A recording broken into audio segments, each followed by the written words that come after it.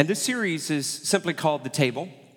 And obviously I have a table right here. For those who are listening online, it's to my right on the stage. And for those who are not here, first of all, you missed Breakfast Sunday.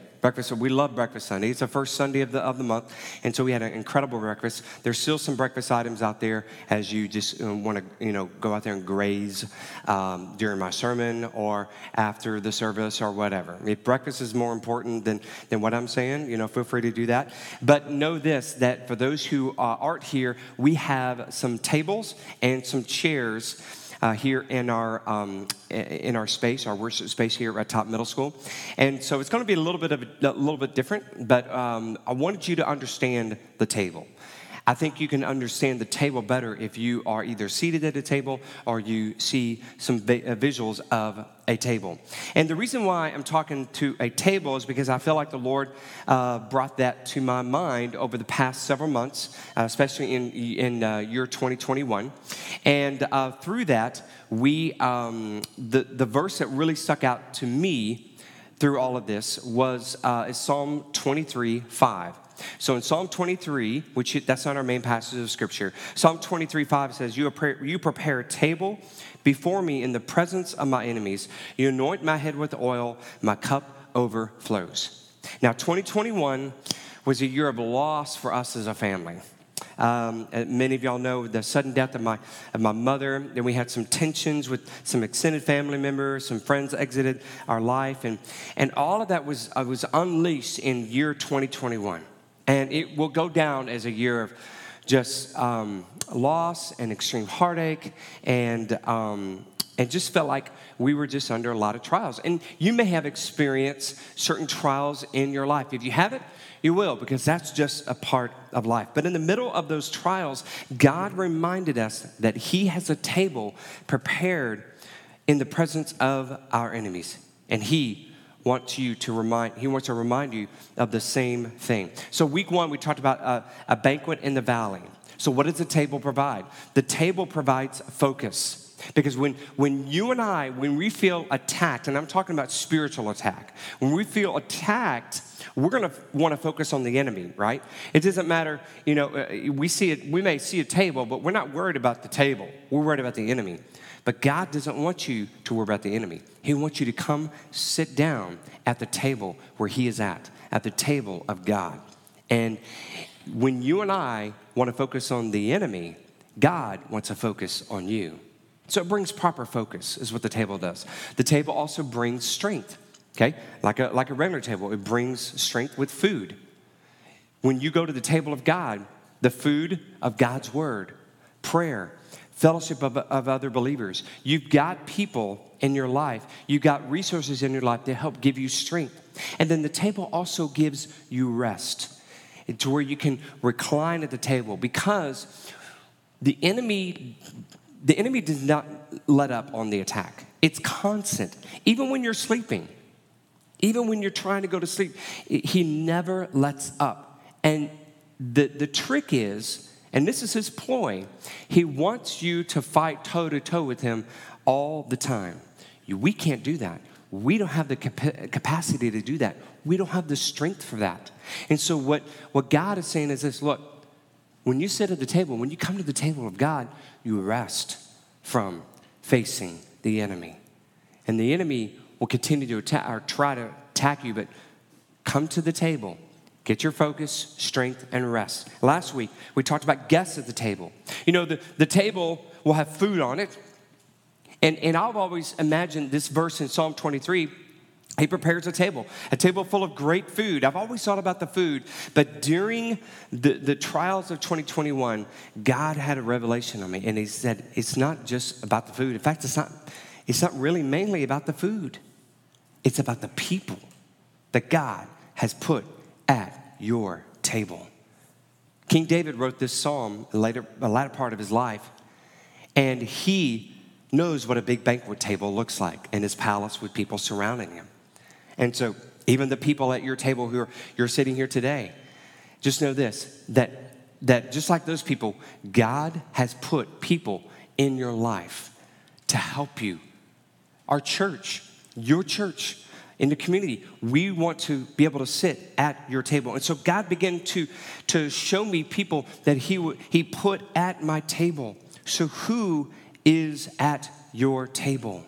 And we talked about inviting people to your table, bringing people to your table. The story we used last week, how David invited Jonathan's son to his table, even though he didn't deserve it. It doesn't matter. He brought him to his table. And so we introduced a church growth initiative called Who's Your Seven? And you can find that on the table. You don't need to necessarily look at that now, but you can do that while I'm up here talking, if you want. But it just gives an information on what that looks like and why we're doing that. And then on the back, it gives you an area where you can brainstorm some people in your life that could be part of your seven. Okay. Now, when I say who's your seven, the goal is really to bring 7 people into the church. Now, the Holy Spirit is the one that builds a church. We don't build a church.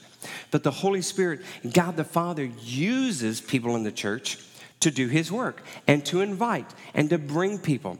So we feel like, the elders and I feel like, that God has asked us as a church to identify, in every individual, to identify 7 people in your life that you could intentionally come and bring to Lake Point Church and to be a part of what God is doing. And so, and that could be, it doesn't have to be just adults. I mean, you might have a family, there's families up here of 6 or 7 already here today, okay? If you've got a family of 7 and they're already coming and they're get plugged in over the next year between now and our 10-year anniversary next February, well, guess what? You got your 7, right? Well, keep inviting. That's okay. But so it doesn't matter whether they're, infants or adults, any age of life. We just want you to identify the 7 people in their life. So we're asking for the 2 weeks. Last week we introduced this, and we're kind of reintroducing it this week. We want you to pray and ask the Lord, who are people in your life, in the areas of your life, your family, neighbors, leisure time, work, school? Who are people in your life that you can invite? And just kind of brainstorm, write people's names down right here. And the next week, you don't want to miss next week, we're going to hand out just a small tool, a booklet that will help you to pray for them. And we'll have that available. For those who are watching online, you can get this and more information about Who's Your Seven by simply going to lakepointonline.com/7, S-E-V-E-N.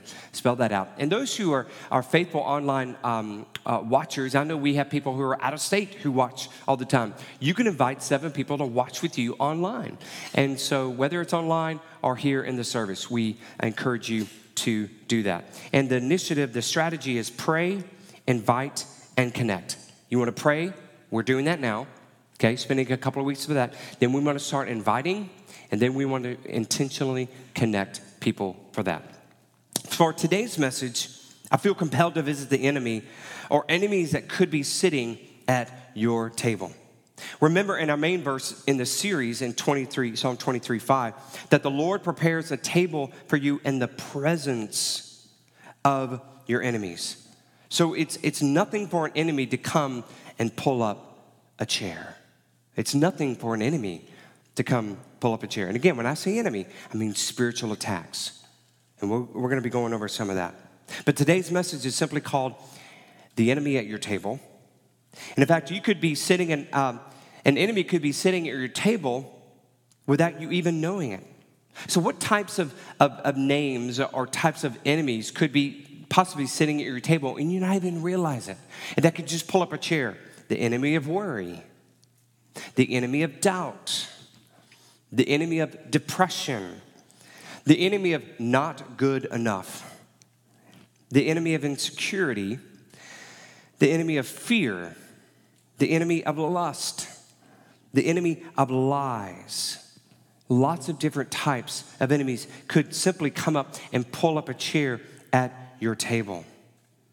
But here's a profound truth that I learned over this past year in 2021 about sitting at the table. And here it is. This is important, so listen up. The more people you have sitting at your table, the less room you have for your enemies. The more people you have sitting at your table, the less room you have for your enemies. That, to me, was profound. Because I started to realize that there were uninvited spiritual attackers coming and sitting at my table in 2021 through the sudden death of my mother, and some conflicts with extended family members, that have now resolved, and some other issues that are slowly being resolved. But they were sitting at my table. The spiritual enemy was sitting at my table, and I realized that the more I was able to invite others who I trust and I knew who are walking with the Lord, and some of the people sitting at the table, obviously members of our church family, the more we were able to have them sit at our table, then the less room we have for enemies. Another way to put it is this: the reason why your enemies are sitting at your table is because you have not invited many people to come sit with you. You and I were not meant to face our enemies alone. Obviously, God is there, and He has provided the table. And yes, He's sitting at the table, but He wants you to invite others who can join you in that. So it's important to remind yourself of the people sitting at your table. And these people sitting at your table need to say and do things that can counter the enemies who are present around you. How do you know if you have an enemy sitting at your table? How do you know? That's a good question. How do you know you have an enemy sitting at your table? Here's how I realize. If you are constantly thinking about or talking about whatever or whomever might have offended you, then you have an enemy sitting at your table. You have an enemy sitting at your table. Suzanne and I, we love to go on walks in our neighborhood. And we have this sort of 2-mile thing that we walk, and sometimes we walk fast, sometimes we walk slow. It's not really the exercise, it's more the company. And so throughout 2021, we realized that our conversations were more and more about the spiritual attacks and the spiritual enemies. And it was constant. But we were also praying, not just in our walking, but in other times. And so we realized that, we need to stop talking about what the attacks of the enemies are doing in our life, whether it be loneliness from the loss of our mother or misunderstandings with others. And so rather than doing that, we started shifting our focus to talk about what God is doing in our life. And then the people that God has joined our table. We began to to talk about that. And when that started happening, our focus changed. But if you're constantly talking about or thinking about whatever or whomever might have offended you, then you have an enemy sitting at your table. For example, I had to identify enemies sitting at my table back in 2021. Then I had to understand how they were attacking me, the spiritual attacks of the enemies. And some of those enemies that I listed earlier: doubt, not good enough, insecurity, fear, all of those things. They were attacking me greatly in 2021. And so here are some of the strategic attacks from my enemies this past year.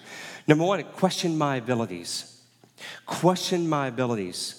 They've made me feel like I was incapable of managing my responsibilities as a husband, as a father, and as a friend. I lost a ton of confidence in the abilities and the gifts God gave me back in last year because of the enemies I allowed to sit at my table.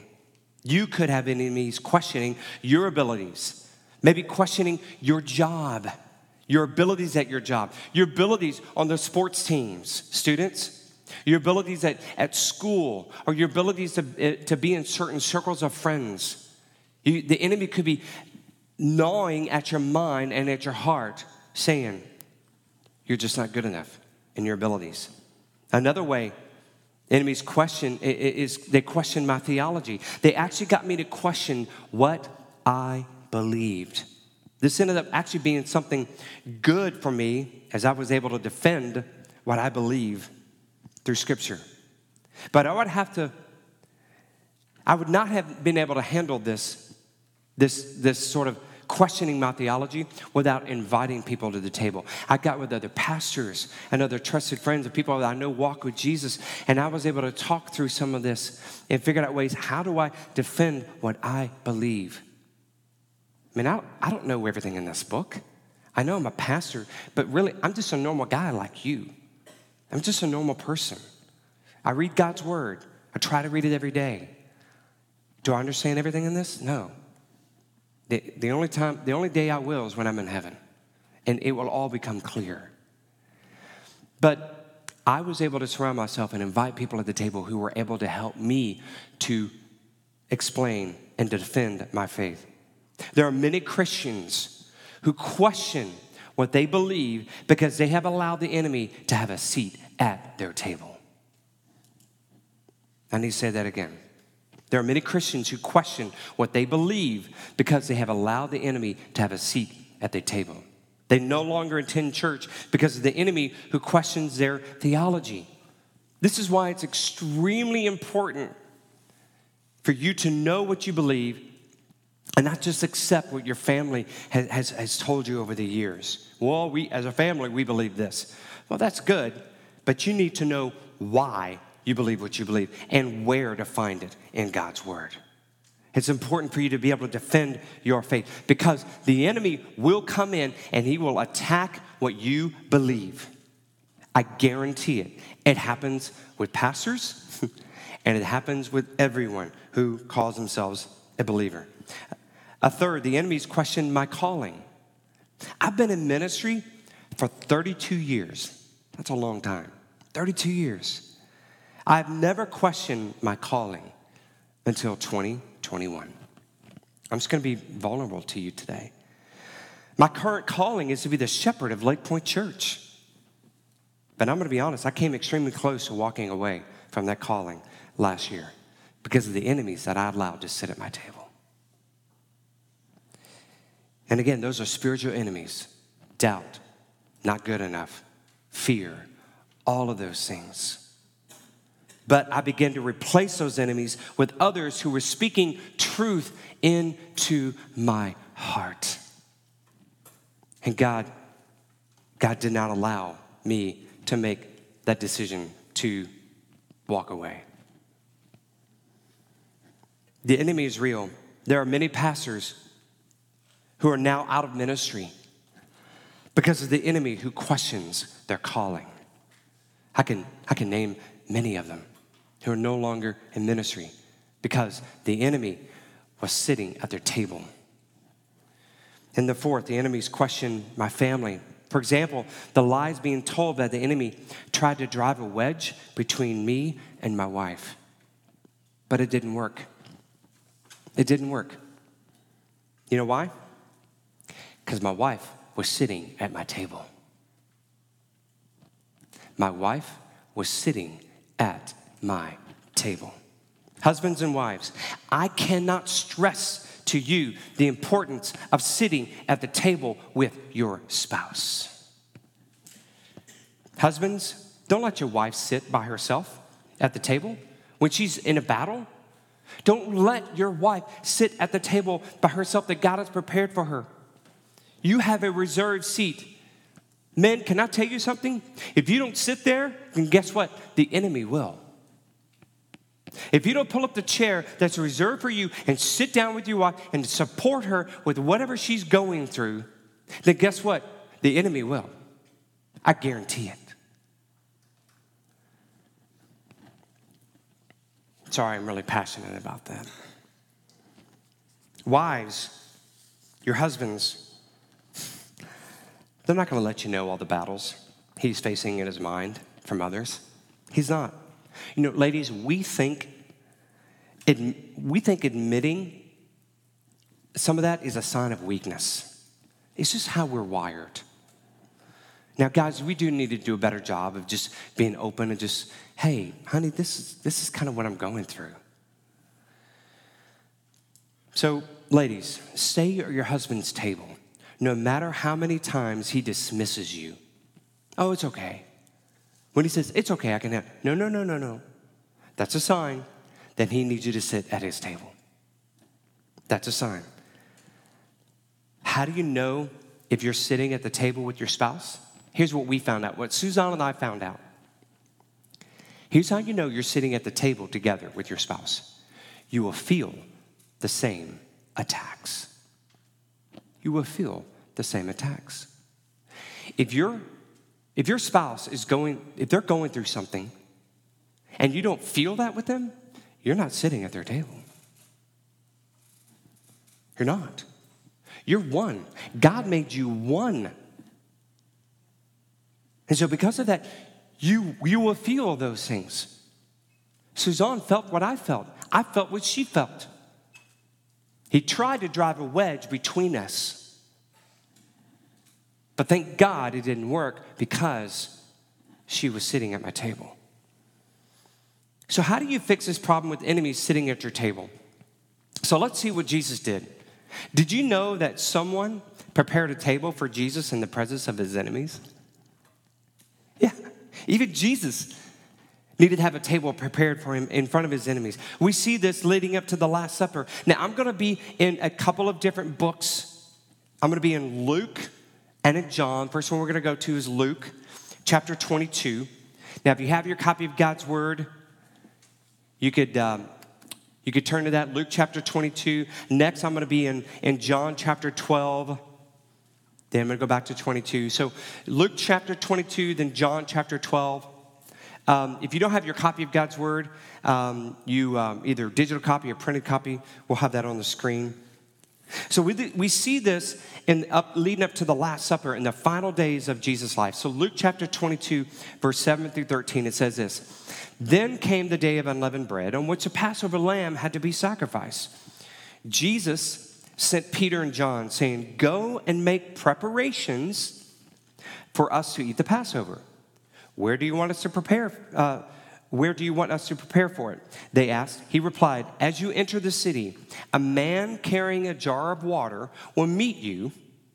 Follow him to the house that he enters and say to the owner of the house, the teacher asked, where is the guest room where I may eat the Passover with my disciples? He will show you a large room upstairs, all furnished.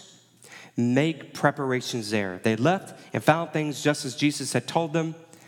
So they prepared the Passover. I love this story because the disciples are like, okay, how do we know where to go? You're going to see a man carrying a jar. I mean, this is pre-Mission Impossible thing. Like, you see this in Mission Impossible movies. You're going to go and you'll find this person and they'll say a certain code or they'll be wearing something and you'll know, right? Follow them.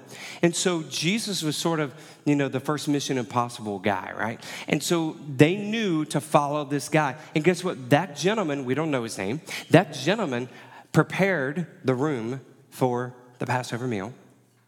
And then the disciples prepared the meal for Jesus and the disciples. So even Jesus had his table prepared for him in the presence of his enemies. So what about the enemies? What enemy am I talking about? So we see the first sign of this enemy in John chapter 12.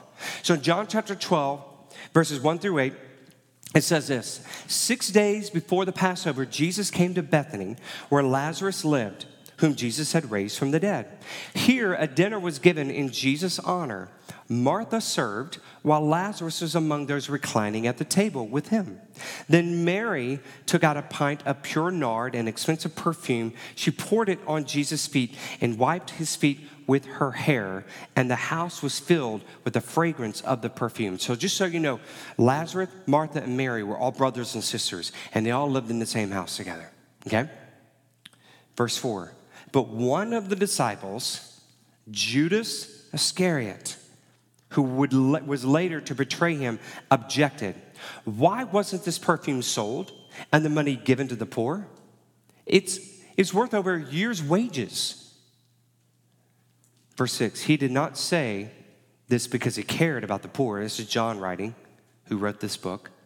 He did not say this because he cared about the poor, but because he was a thief. As keeper of the money bag, he used to help himself to what was put into it.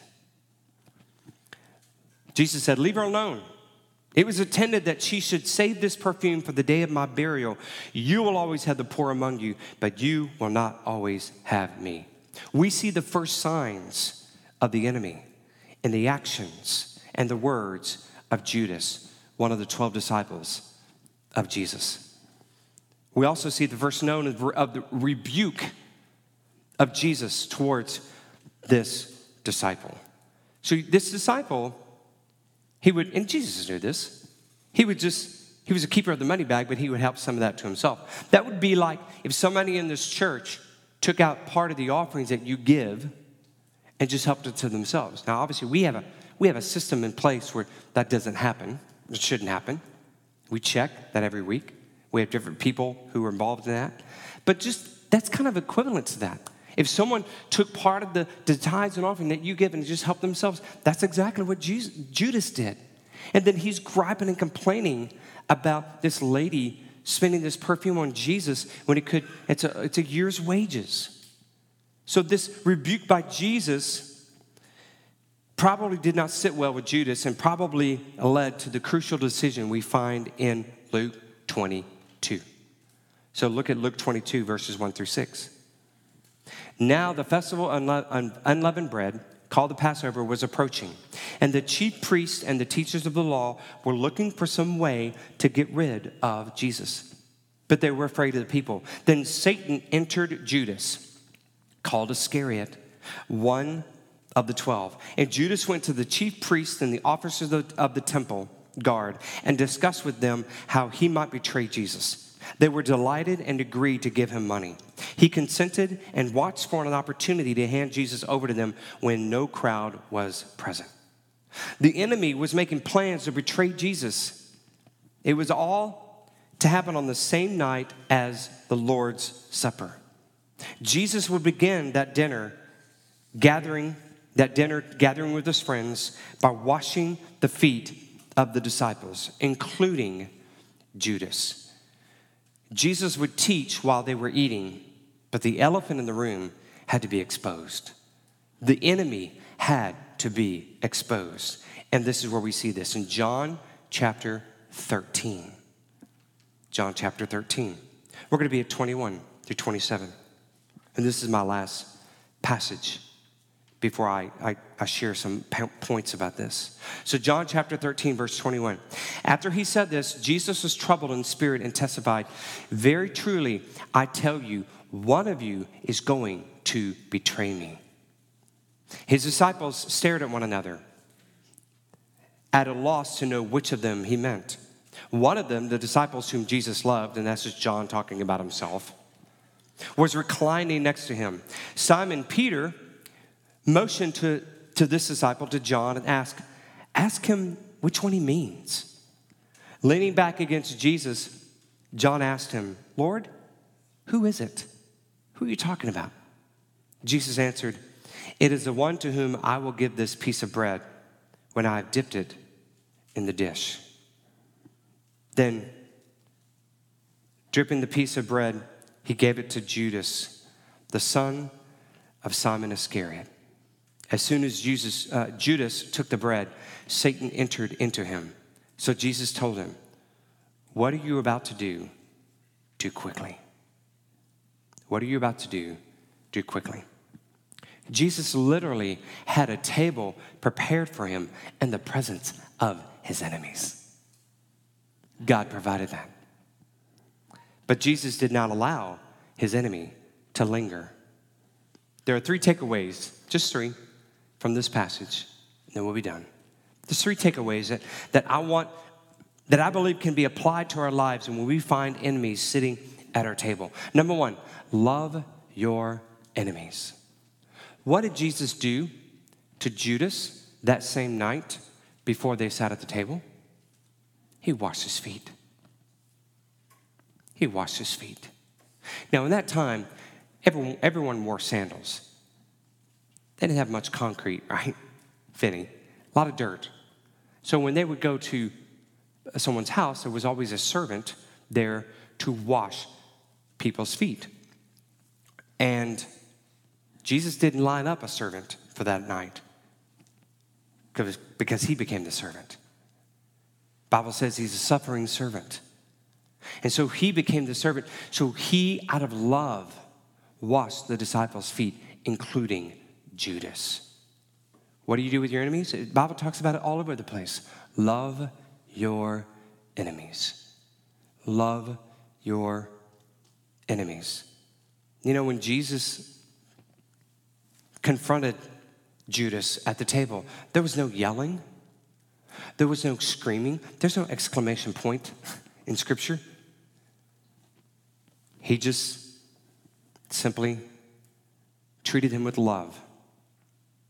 Jesus understood that the enemy was Satan, not Judas. He loved Judas, but he despised Satan. You and I need to understand that. And I'm going to get into more of this next week. I know I say this every week. You don't want to miss next week. I'll give you a sneak peek. It's called the Chair of Forgiveness.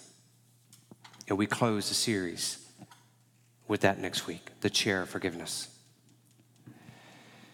So we see Jesus love his enemies. So how do we respond?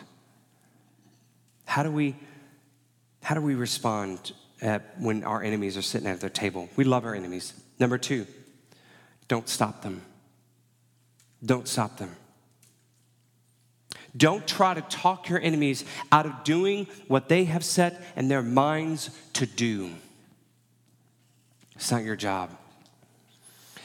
It would only keep them at your table longer. I need to say that again. If you try to talk your enemy out of doing what they have set in their mind to do, it will only keep them at your table longer. Just don't stop them. Don't stop them.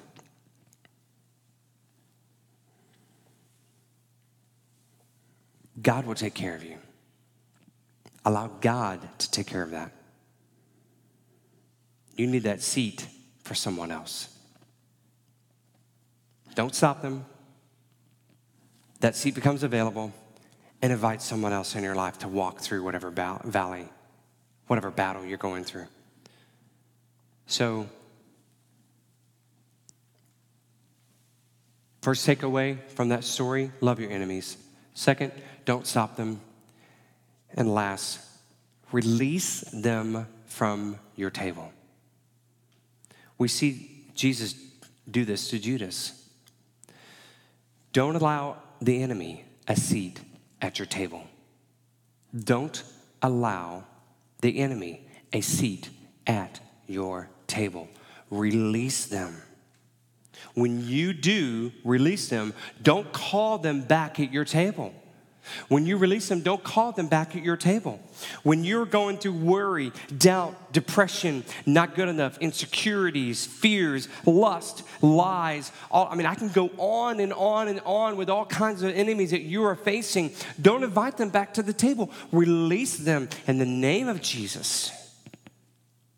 You have the power to do that. If you have the Spirit of the living God living inside of you, if you have accepted Jesus as Lord and Savior, you have the ability, you have the power to ask and to command that enemy to leave your table and not come back. In fact, fill that spot with somebody else as soon as possible.